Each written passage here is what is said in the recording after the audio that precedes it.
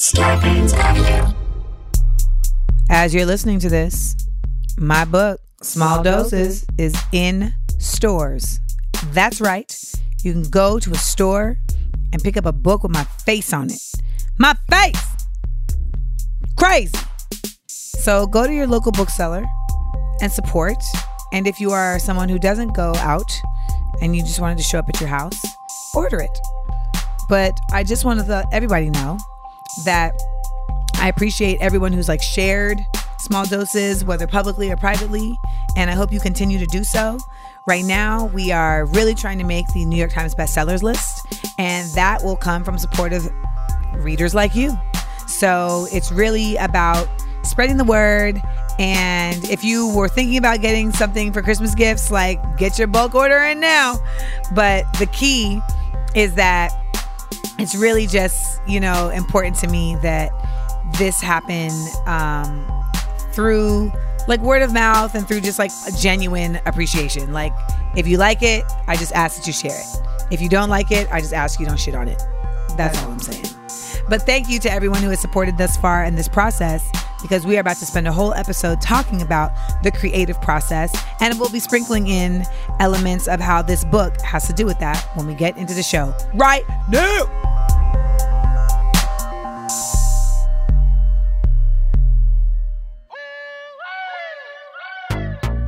Small doses. Self-help from the hip. Small doses. We're talking that shit. Small doses. And keeping it real. Small doses. With me and Nana Seals. It's so funky. Welcome to another episode of Small Doses. This is going to be a special episode because today, is the first 24 hours of my book being in stores. Small Doses is based on this podcast. The book version is Small Doses, Potent Truths for Everyday Use. And I was really trying to think about like how I would do a podcast episode related to the book that didn't seem just kind of like redundant to other things that we've done. And that also didn't just seem like a bunch of like shameless promotion for this book. And I felt like the best thing to do was to talk about just the overall mindset that needed to be in place in order for this book to even happen, which relates to creative process in general. And I'm somebody who's been an artist and identified as an artist for a very long time. And it's taken me some years to really even lock in like what my creative process is, how it functions, how it shifts, and getting comfortable with knowing it to the T so that I can put it to use when it needs to be used. And I talk about this in the book, but we're going to get into an extensive conversation about it now because it doesn't just apply to writing a book.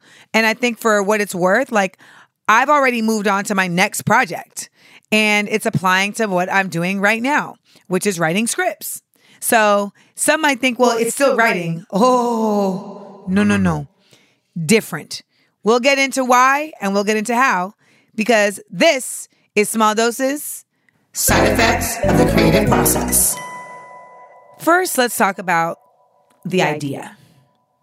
So whether you're an artist or of any kind, an inventor, etc., like you have an idea. You have a concept that comes into your brain and you're just like, what am I going to do with that?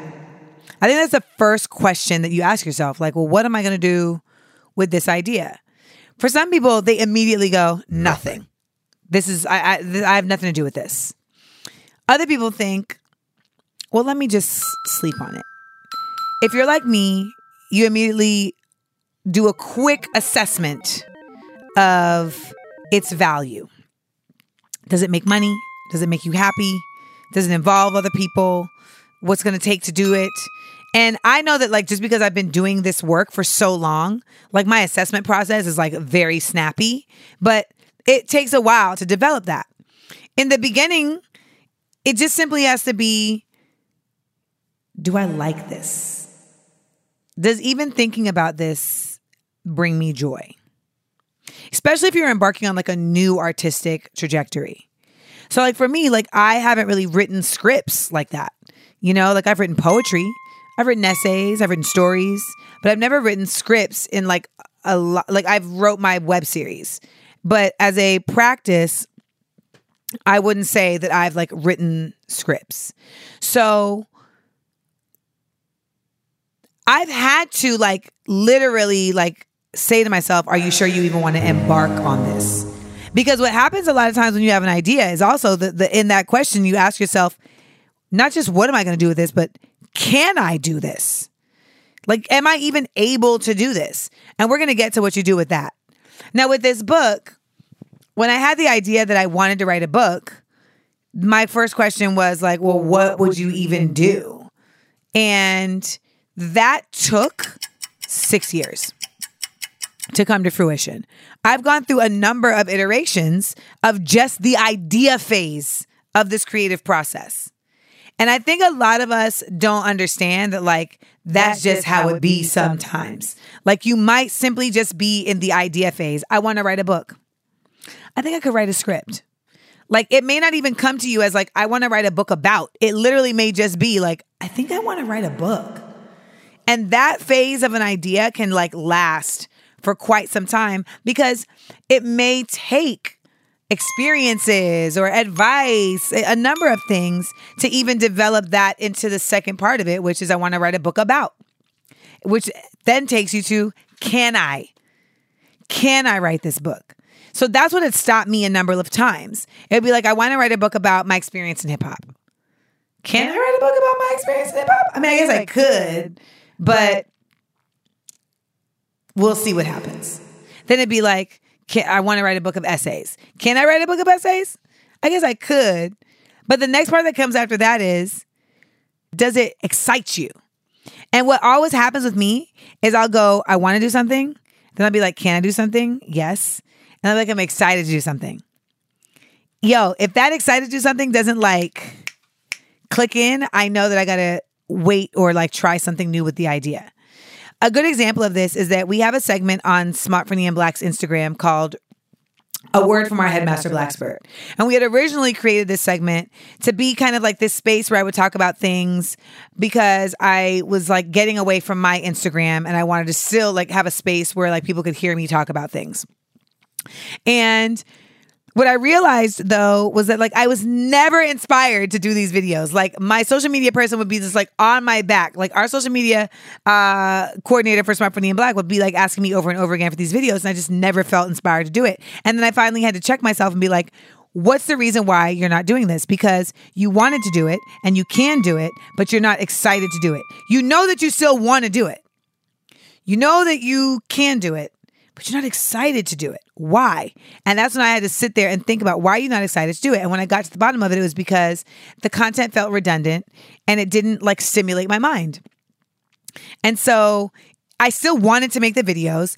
I still knew that I could, but it was like, what can you do that will stimulate your mind? And that's when we reapproached and decided to make A Word from Our Headmaster Blackspert videos of me breaking down vocabulary words in my own unique Amanda way of doing things, which creatively is very stimulating to my mind because it engages both my intellectual and my hilarical sides.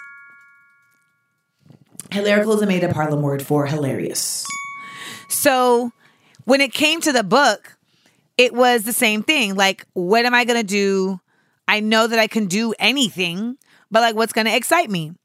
So when Small Doses came along as an option, it came along because of listeners like you all saying to me, we'd really like to get more of what you're saying, but like in a more like accessible way.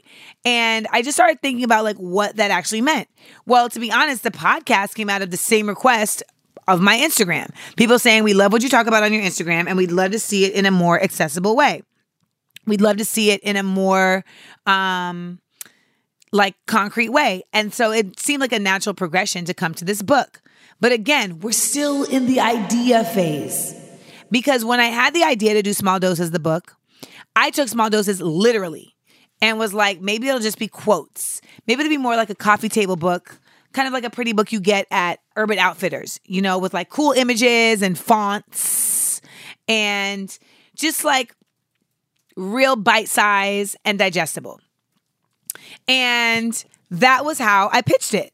I pitched it as a book that was more about aesthetics, that allowed for people to take in intellectual information, like based on like cool aesthetics.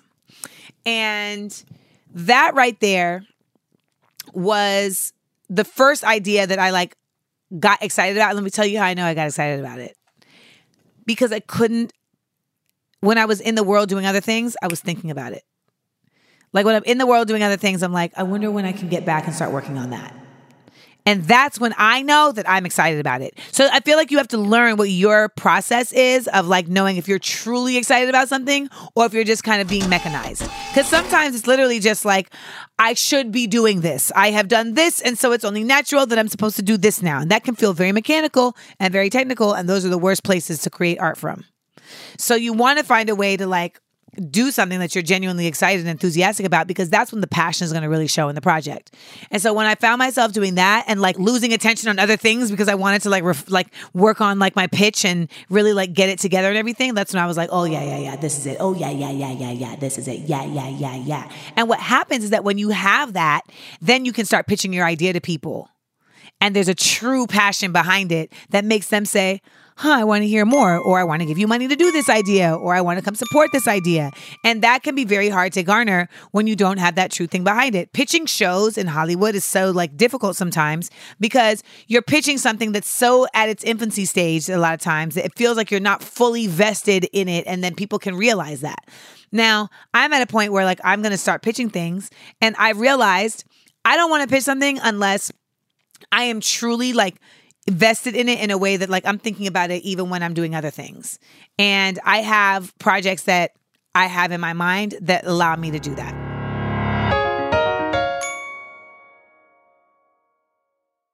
Next phase, application. So like when you're applying the idea to actual praxis, it is a bitch, it is a bitch, it is a bitch, it is a bitch, because that can be when you realize like, oh, I guess I got to go back to the idea because this isn't like really working. Because now you've asked yourself like, what do I want to do? And then you're like, I want to do this. And then you're like, can I do it? And you're like, yes, I can do it. And you're like, I'm excited about it. I'm totes excited. And then you like dig in to do it and you're like, wow, this is trash. Like I had this like grandiose idea that I was going to like play like characters, and I was going to like interview myself as characters. And I just thought this was going to be fabulous. Like I set up a shoot, like I had the costume. I mean, I literally like, I really got down on like making this happen. And then we shot it, and it was so bad. It was so bad, y'all. Now, the tough part about application though, is realizing like, this is bad, and then having to figure out like, but why? But why is this bad?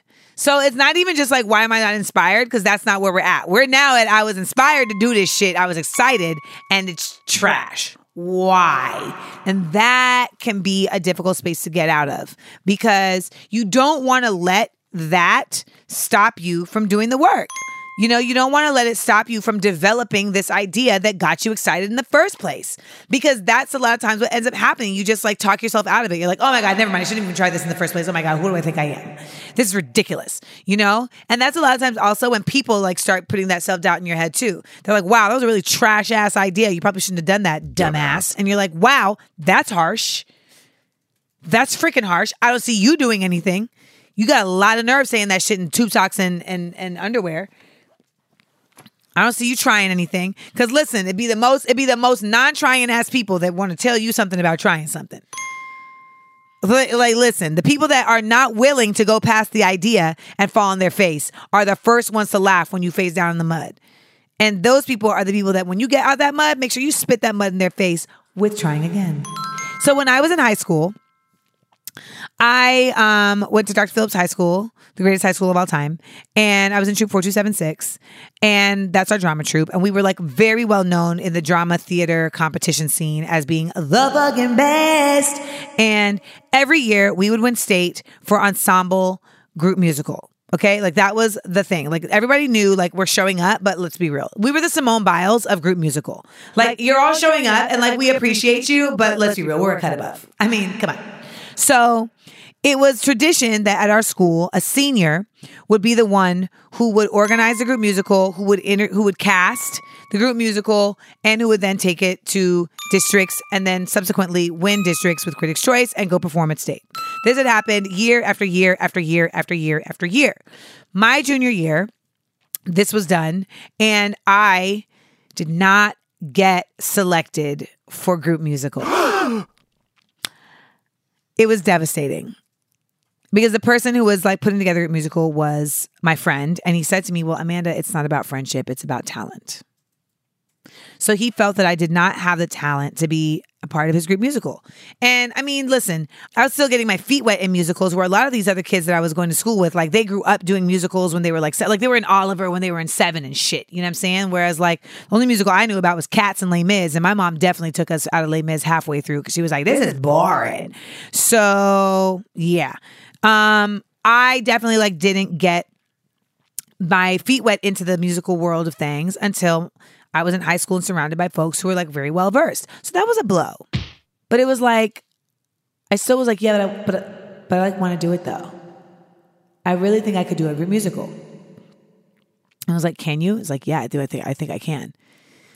And then it just was like haunting me. And I was like very excited about doing this. And I was like, you know what? I'm going to get the rejects together. And we're going to do one. Now, one thing you should know about me is that like, and I'll talk about this later, like in another podcast, but like, I've always been the reject. Like I think people think because I'm considered like pretty according to like European standards of beauty or whatever the fuck, like that I am like, I've never been the popular girl. I was flat chested forever. Like, and even when I got titties, I was still loud. You know, and I was still like, like when I was in sophomore year of college, like I was in a suite with 7 other girls, and they all, like 5 out of the 7 were just terrible to me. Like when I got there the first day, my name was stripped off of the door and strewn to the side, you know, discarded to the side. And I was like, oh, this is going to be a fun year. And a month in, I literally was like, you know what? Like, I think we should all just like get together to talk about why you don't like me. And I got a bottle of tequila and I sat down and had everyone sit around and literally like tell me why they don't like me. Word to the wise, don't do that. It's not worth your time. But I was, 19. So they all went down the list and everybody's explanation was, you're too much. You're a lot. You're a show off. I just feel like you're extra. And so the consensus was, we don't like you because you exude a lot of energy in your existence. And in that moment, I was just like, oh, well, I mean, that's not going to change. Because as a creative, I need all of this energy to get from past the idea stage to the application stage and beyond. And when I was in high school, I was one of the rejects, and I put together a group, and we decided to try doing group musical ourselves as juniors, which, by the way, was not a thing. And we first tried with Smokey Joe's Cafe's song, Woman. When I tell y'all, we had to perform this at like, just like a kind of like check-in showcase. Woo, wow, so bad. It was the most abysmal, embarrassing display that people were literally chuckling from the wings while we were performing. And that was one of those times where as a creative, I was at my lowest because I'm being humiliated by myself. Like I'm literally humiliating myself. And people are, the jig is up because they're like, yes, this is humiliating for you. And you're just like, wow, like maybe I shouldn't do this. And I literally like said, like, I shouldn't do this. And I stopped. But then we went to go see the play Chicago a couple of months later. And I saw Cell Block Tango and something got excited in me again. And sometimes you need that time. Sometimes you do need that time away from the fail to get the re-up again. So I want you to just consider giving yourself that time. Like you failed and you're just like, fuck, I failed. And I'm not saying that you have to get back up immediately, but I'm also saying don't just count it out. Allow yourself to say like, you know what, maybe there's a better option down the road and I'm gonna just keep my head open for it. In my creative process, that is exactly how I deal with like writer's block. That's how I deal with like lack of inspiration, I just step back. Like I just go and do something else. Like I just let myself be free of it, which is so hard for a lot of us because we're like, no, I need to figure this out. And sometimes it's just not for you right now. It's not. I ended up going to see Chicago, saw Cell Block Tango, came back to Orlando, called the theater, got the libretto from the theater, mailed to my high school. The shit showed up. It was like the size of the Old fucking Testament. It was like the size of Moses tablets. And I ended up getting Kenny Thompson, rest in peace, to play it so that I could convince the rejects to work with me on doing Cell Block Tango. Long story short, we ended up winning. Rebecca and Brendan were forced to watch it last week because I definitely have it on tape. We ended up winning. And I'm like, I will always tell that story because at no point in this process were we expected to win. Even until the point that we performed, they still thought they had won. We won in an upset because we literally just had only the desire to do it at our backs. We didn't even have like the promise of prestige. And sometimes like that's what's going to get you in this application phase through. It may not be the promise of money. It may not be the promise of winning awards or prestige. It simply may just be because I just need to do this shit. I just need to do this shit and get the shit out. For me, with this book, when I started the process of this book, I didn't think about like, will I make a bestseller list? It was literally just like, I know that I need to write a book and I know that I want to write a book that matters. And it's going to matter not because it sells a bunch of copies or because it makes a New York Times bestseller list, even though those are things I would love to happen. But it's going to matter because there are people who have asked for this and I want to be able to make something that means something to them and me simultaneously. In the application process, please be fair with yourself. Please be gentle with yourself.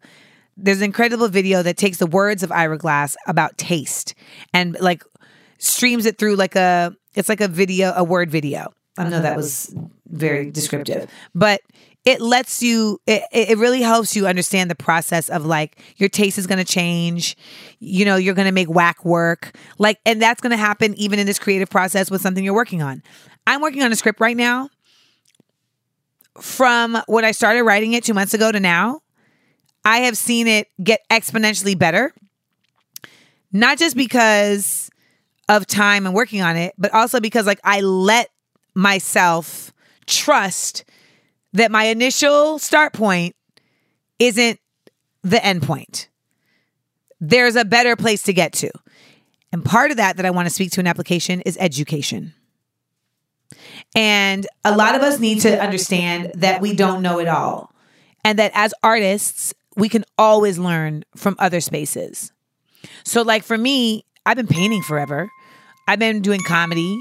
I've been acting, et cetera, et cetera. Like, but there's still something for me to learn. Now, I have my ways of learning. Like, I don't like acting classes. That doesn't help me. But I love to study the form. Like, I like to study it in action. When it comes to writing these scripts, I signed up for a script writing class. It has exponentially improved my writing. The concept of what writing is to me, like it's like clear, it's like even enhanced like that and script writing. And most importantly, I think it's really just given me language that I didn't have to actually get my writing out. So even when I was writing this book, there's lingo in all of these spaces that helps you into how you get your idea out. And when you don't know that lingo, sometimes it's holding you back and you didn't even know.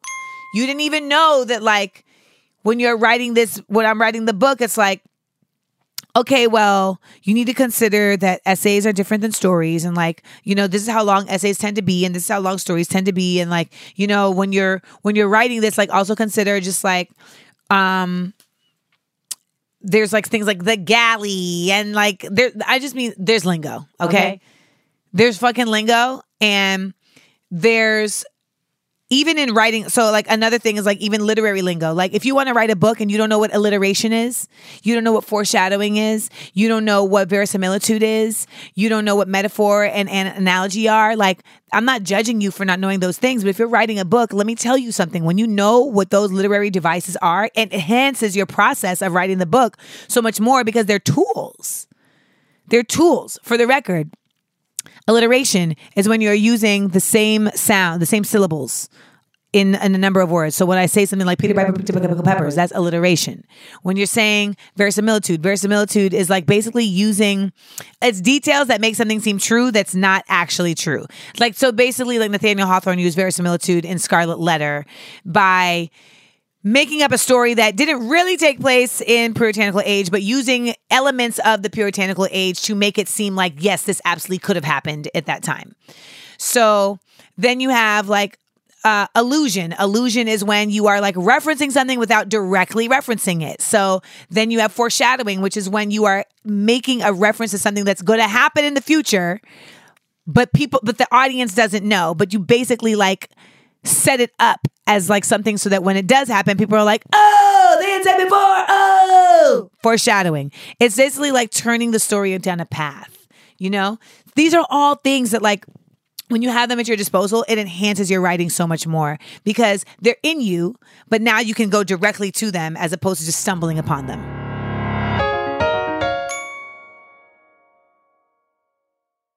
Next step, refinement. Refinement is a beautiful dark time.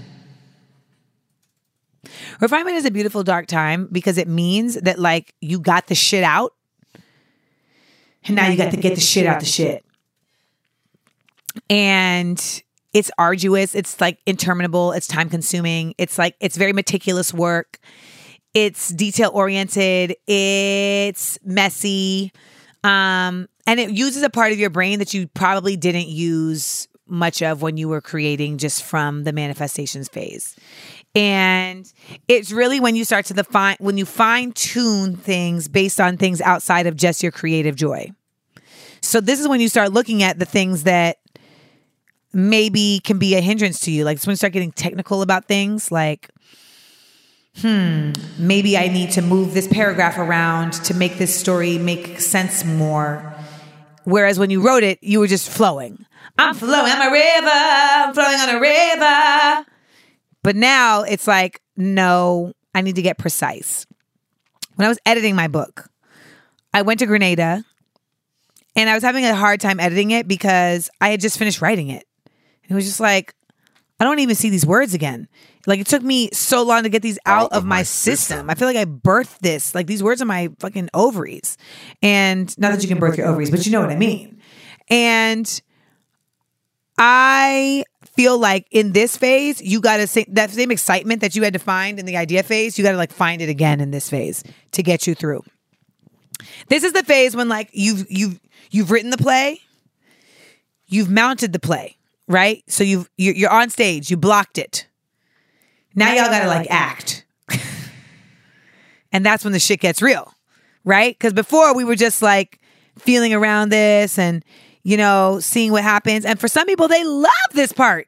Some people love this part because this is when it gets real. We're refining, like we were playing before and now we're really doing it. But for other people, this is when it gets fucking scary also. Because now it's like, oh, this shit is real. Like this isn't just like a vision board. You know, this is like now the thing that I did. And it's one step closer to the thing that people are going to know that I did. So now I need to refine this shit so that people don't look at me fucking crazy. That can feel like a lot of pressure. And so you got to find a way to turn that pressure into excitement, which is more so just kind of thinking it as like, this is the time that I get to take my project that I already know that I did from the heart and take it to like the Genius Box. I talk about the Genius Box because it's a place that a lot of us are afraid to go and that people are afraid for us to go. Because it's when you step into a realm that you haven't been to yet with your stuff. And it forces you to get out of your head. It forces you to like take on other ideas and to really just be free. And that's hard. It can be really hard to like let yourself just like be free and know that like, okay, I did it. Now I need to let things come to me to make it perfect, to like elevate it, to like make it excel. When I went to Grenada like on a break. And I was supposed to be editing my book while I was there, but I was also supposed to be taking a break. But I was having such a hard time editing the book. And I was definitely editing it like half sleep. I ain't gonna lie to y'all. Like it was really just an exercise in doing, not in wanting to do. And then I went to dinner with my uncle. My uncle's a former judge in Grenada. And he was, trained here in the States. So he's, got a consciousness about the way things go in different places. And he was like, listen, a book is a deposition. So edit it and edit it twice. That was the best advice anyone has given me about this book. Because when you do a deposition, it means that your words are being put on record forever. And you want to make sure that the words that you put on record forever are true and just and are not perjurous. That is essentially what my book is, right? Like, I want to make sure that the words I'm putting on paper are true and just and not perjurous. And when I went back and started editing this shit from that point of view, wow. Because it's not just that they're true and just, but you want to make sure that motherfuckers know that they can't just play with your words. And you want to make sure that the words that you said are clearly indicative of a true and just point of view that you mean to put out. And there were a lot of places in my book where I feel like I was originally just like taking liberties with like, oh, people will know what I mean, or like, this is vague, but it's clear enough. No, because in a deposition, you can't be vague. Like you can't be vague. You got to keep it very sharp, very clear. They will ask you for all those details. Now, when you're working on any piece, like this is when you're working on a painting and you step back. That's what this part is. When you do the painting and you think you've like, I've done everything that I could do this close to the canvas, and you step back. When you're doing a painting, you get to this phase over and over and over again, because you do, and then you step back and you're like, oh, I got to go back in. Oh, and you step back. Okay, I got to go back in. Same with the book, same with the play, same with a song. When you record a song and you get the recording back and then you listen to it 35 fucking times in your car and you're like, oh, I need to add the oohs. Oh, those oohs. I don't like those oohs. I gotta add a, things got me fucked up. I gotta add up and up there. I need to get it up there. Okay. Ooh. Yeah, you're missing the ooh. Or you're flat on the ooh. Yeah, got it. Nope. It's ooh. Like refinement. And you gotta want to love the refinement the same way you loved the first part. Because if you don't, you're going to put out some shit you don't love.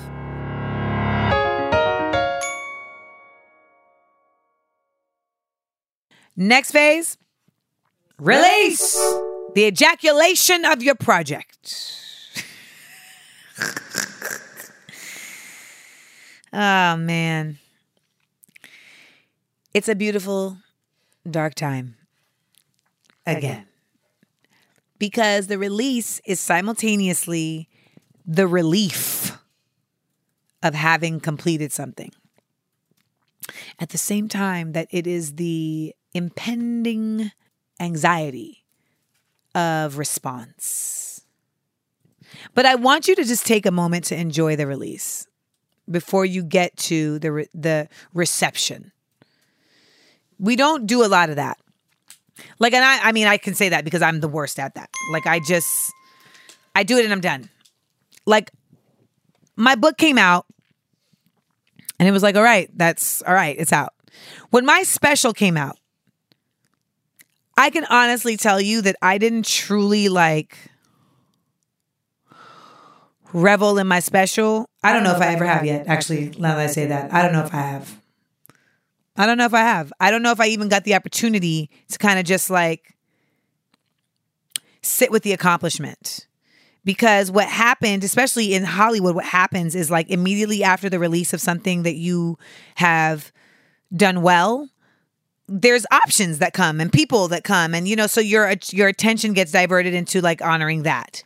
And I feel like I'm such like a prolific, like, let's get on to the next, that I kind of don't take enough time to just revel in the release of like, I've given this out. Like, let me just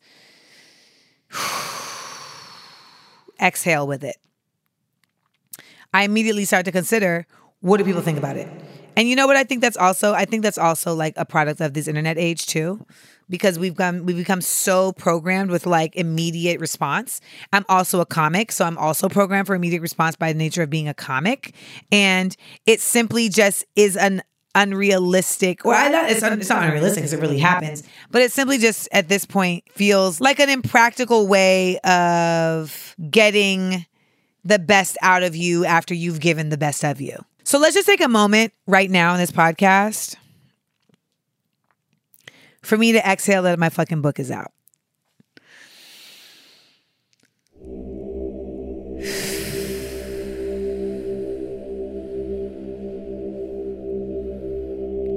I wrote a motherfucking book. It took a year to write it. Whatever happens will happen. Whatever comes will come. But what really has taken place is that what I said I would do is now done. Okay. Feel free to use that for yourself. That came off top. I feel like that's like the creative's prayer or something, like a manifesto, or it's something. Because when you get to this place, especially if you are a creative for a living, it's just like stressful, dude. You know, like, and the bigger you get, the higher the stakes get. And the more you start to realize that like everything you do is based on the success of what you create. So which is why I literally try to create spaces where I create just for myself still, because I've kept art to myself for quite some time because I never wanted my visual art to bear the weight of market approval. And, you know, I never wanted to feel like, well, I need to paint this because this is what people like. Or I need to paint this because this is where the trend is going. Or I need to paint this size of canvas because this is what will sell more. Like, I just wanted to be able to keep something for me that's simply just like, I want to paint this because I want to fucking paint this. If people like it, they like it, but it doesn't weigh on like my livelihood. And that's all you can do is try and keep something for yourself. And if you don't, try and just keep it real with yourself that whatever idea you had and then made and then put out, there are more where that came from.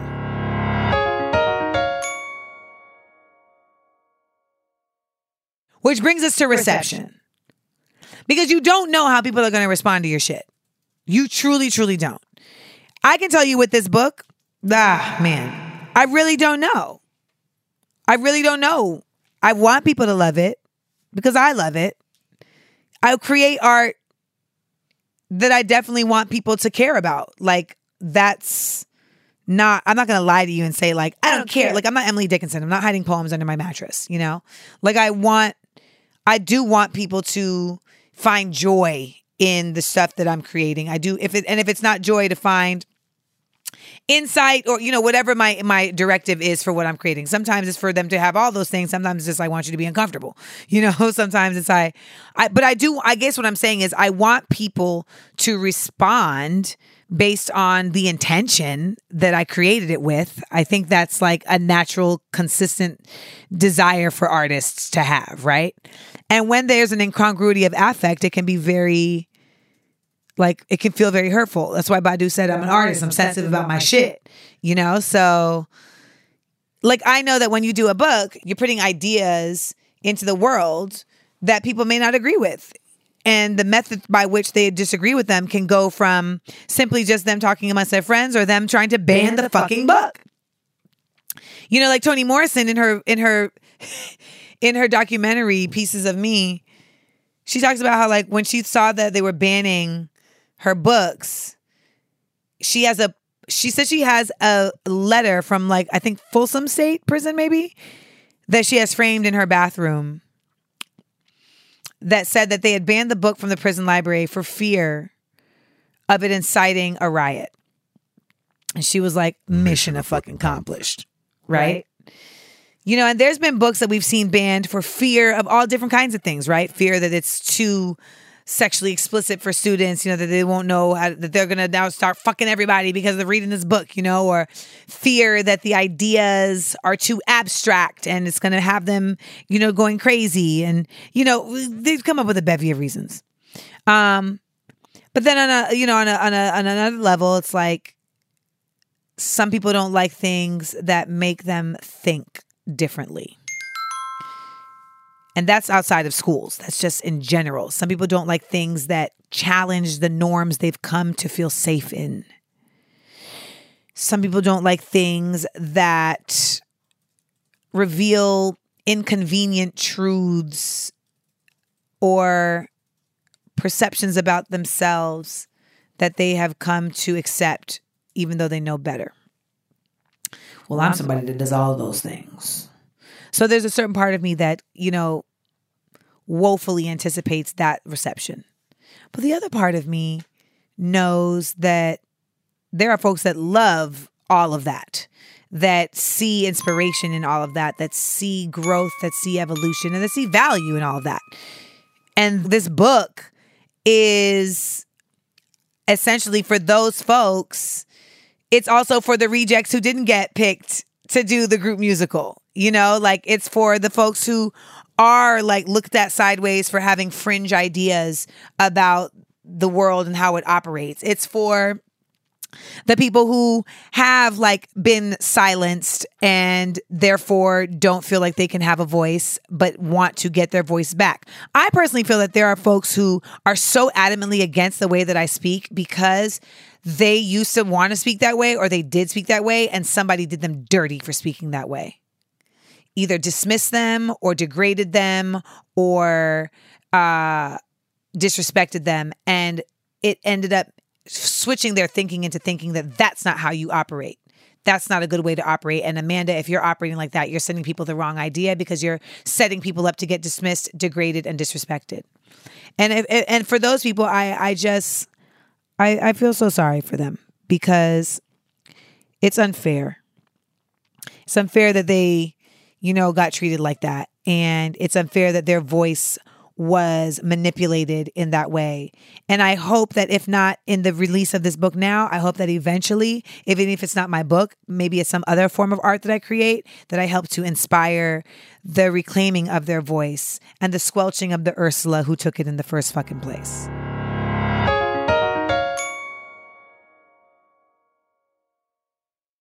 The next step is the re-up.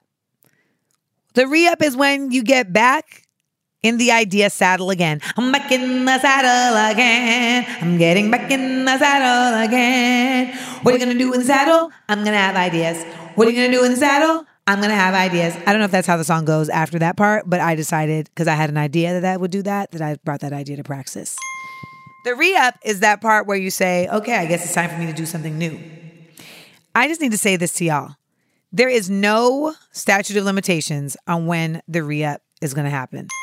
Now, for some of us, we are in fields where we have to consistently put out ideas and art. And that can feel like a lot of pressure, and it can definitely be overwhelming because it's just like, damn, what if I don't feel creative right now? And I suggest to those of us who are in those professions, I suggest that you consider always thinking about how you take the last idea and let it manifest in new ways. Because sometimes it's like, I just need to still keep working on continuing to grow this before something else comes. That's when it comes to my book, people are asking me already for my next book. And I'm like, the fuck out of here. And I started to pressure myself to do it. And I was like, no. And the type of artist I am as a multi-hyphenate, I'm just not in the book bag right now. I'm not in the book writing bag right now. And that's fair. And I don't care what anybody says, because people who are asking me that are more so about the commerce of it all. And the commerce is not what drives any of my art. It just doesn't. To my mother's chagrin, I'm sure to my agents and everybody, it's not really at the helm. At the helm is making shit that I feel good about, that will make people feel good, and that will have a lasting legacy that will only hopefully get better and not worse over time. I want my art to become vintage. I want my art to appreciate. I want it to get better over time. I want people to find things in it that they could only see with the passage of time and growth and evolution and other art. That's what I aspire to make. I want that when I leave this earth, that my epitaph is Amanda made some good shit, yo. For real. With 2 R's. And that's it. But in order to do that, you have to have a certain kindness and gentleness with your artistic person that's in you, that artistic voice that's in you that says I need a rest. and you take that person out. You feed her other art.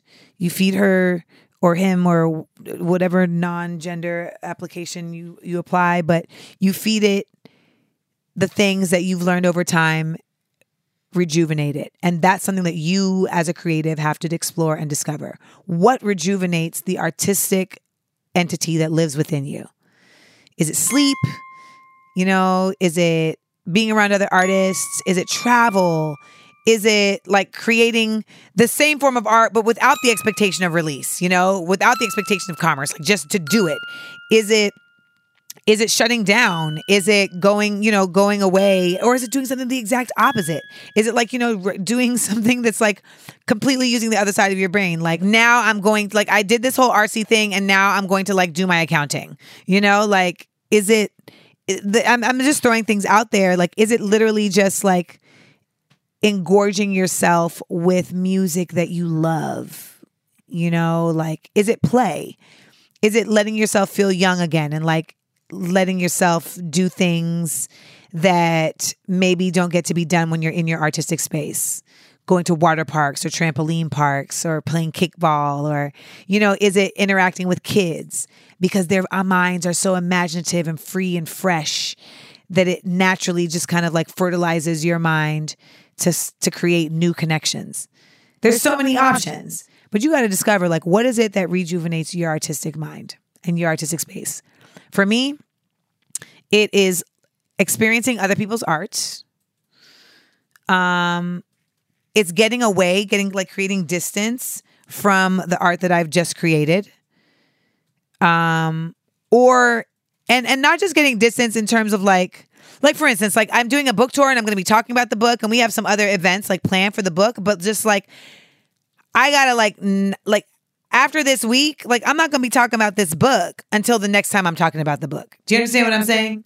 Like I need to just have some distance in a different space. For me, it's about like creating art in another type of space. So like now it's like working on these scripts that are a completely different way for my brain to operate than the book I was doing. Like that's big for me. And also like nature. Nature is big for me. So like being outside and just like letting myself just be outside in like open space, like being at the beach, being on my hammock, going to Florida and being in my mom's backyard and just like sitting amongst just, this whole other way of existence that has nothing to do with capitalism. And that is like something I look forward to doing. But in the meantime, before I get to the re-up, I am now in the phase of the release and the reception. And you have to have like ways to keep your brain like healthy in that time. And that's by one, for me, like I can't look at comments and shit. Like I just can't. I can't engage in the internet during like the full release of this. I can't allow myself to be just like distracted and dismayed by like the various people that will not understand what I was doing, because there's going to be plenty of people that do understand what you're doing. But like, and if no one understands what you're doing, you also need to like not let that be the tsunami that comes over you. Cause you don't, again, ever want it to stop you from doing the next thing. Cause the next thing might be the thing. It might be the thing. And then the next thing might not be the thing. And then the next thing after that might not be the thing. But then the next thing after that might be the thing. And when I say the thing, I just mean like the thing that makes you feel as an artist that you connected with the universe through your art. And sometimes that doesn't happen immediately through the people. And that is a hard pill to swallow. And sometimes you're just like off key. Because maybe you're not connected enough to the people that you wanted to even make the art for, or to the purpose you wanted to make the art for. And then that's a slap in the face too. But I will say that with my book, Small Doses, I do feel very confident about the fact that I was allowed to create a work that connects to the purpose and the people that I made it for. And I was allowed to do that because I had the luxury of time and I had the luckiness of an editor that really understood not only my project, but my person. And I also had just the awareness the entire time of the fact that like I need to like be mindful. The doozy, though, is that something happens, is that you put out a book, you finish the book, and then a year later it's out. So you grow within that year too. So there's like stuff in that book that I've definitely shifted from, you know, or that I've like elevated to, or maybe I've even added to, right? Or maybe that I maybe wouldn't have put in the book if I did it right now. And I think that is also just kind of like the result of like art and process. And you got to like really understand that this process is yours to define and yours to design. And the word process by nature is a functionality that is put in place to create something. And so that's going to change. It's going to shift. It's going to blossom. It's going to stall. But at the end of the day, like, you as a human are in process. You are something that was created, and you are continuously manifesting a functionality of how you create in this world, how you create a life for yourself. And that is a really big thought that just blew my mind, kind of. You know that GIF? That's one of my favorite GIFs. That mind-blowing GIF with the turtleneck. Yeah. But if we bring it back down to earth, just make your shit, y'all. You know, get the idea, ask if you can do it, figure out how to do it, get excited about it, and just do the shit. And if it doesn't go after that, start over. But if you're creative out there, I empathize with you because we're fucking weirdos. This shit is not easy. It's a bitch, which is a synonym for it not being easy. But it's a beautiful, dark place. But it creates so much light.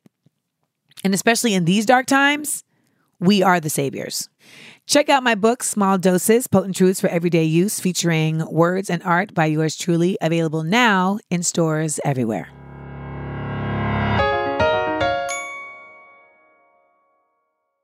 Starbane's Avenue, a podcast network.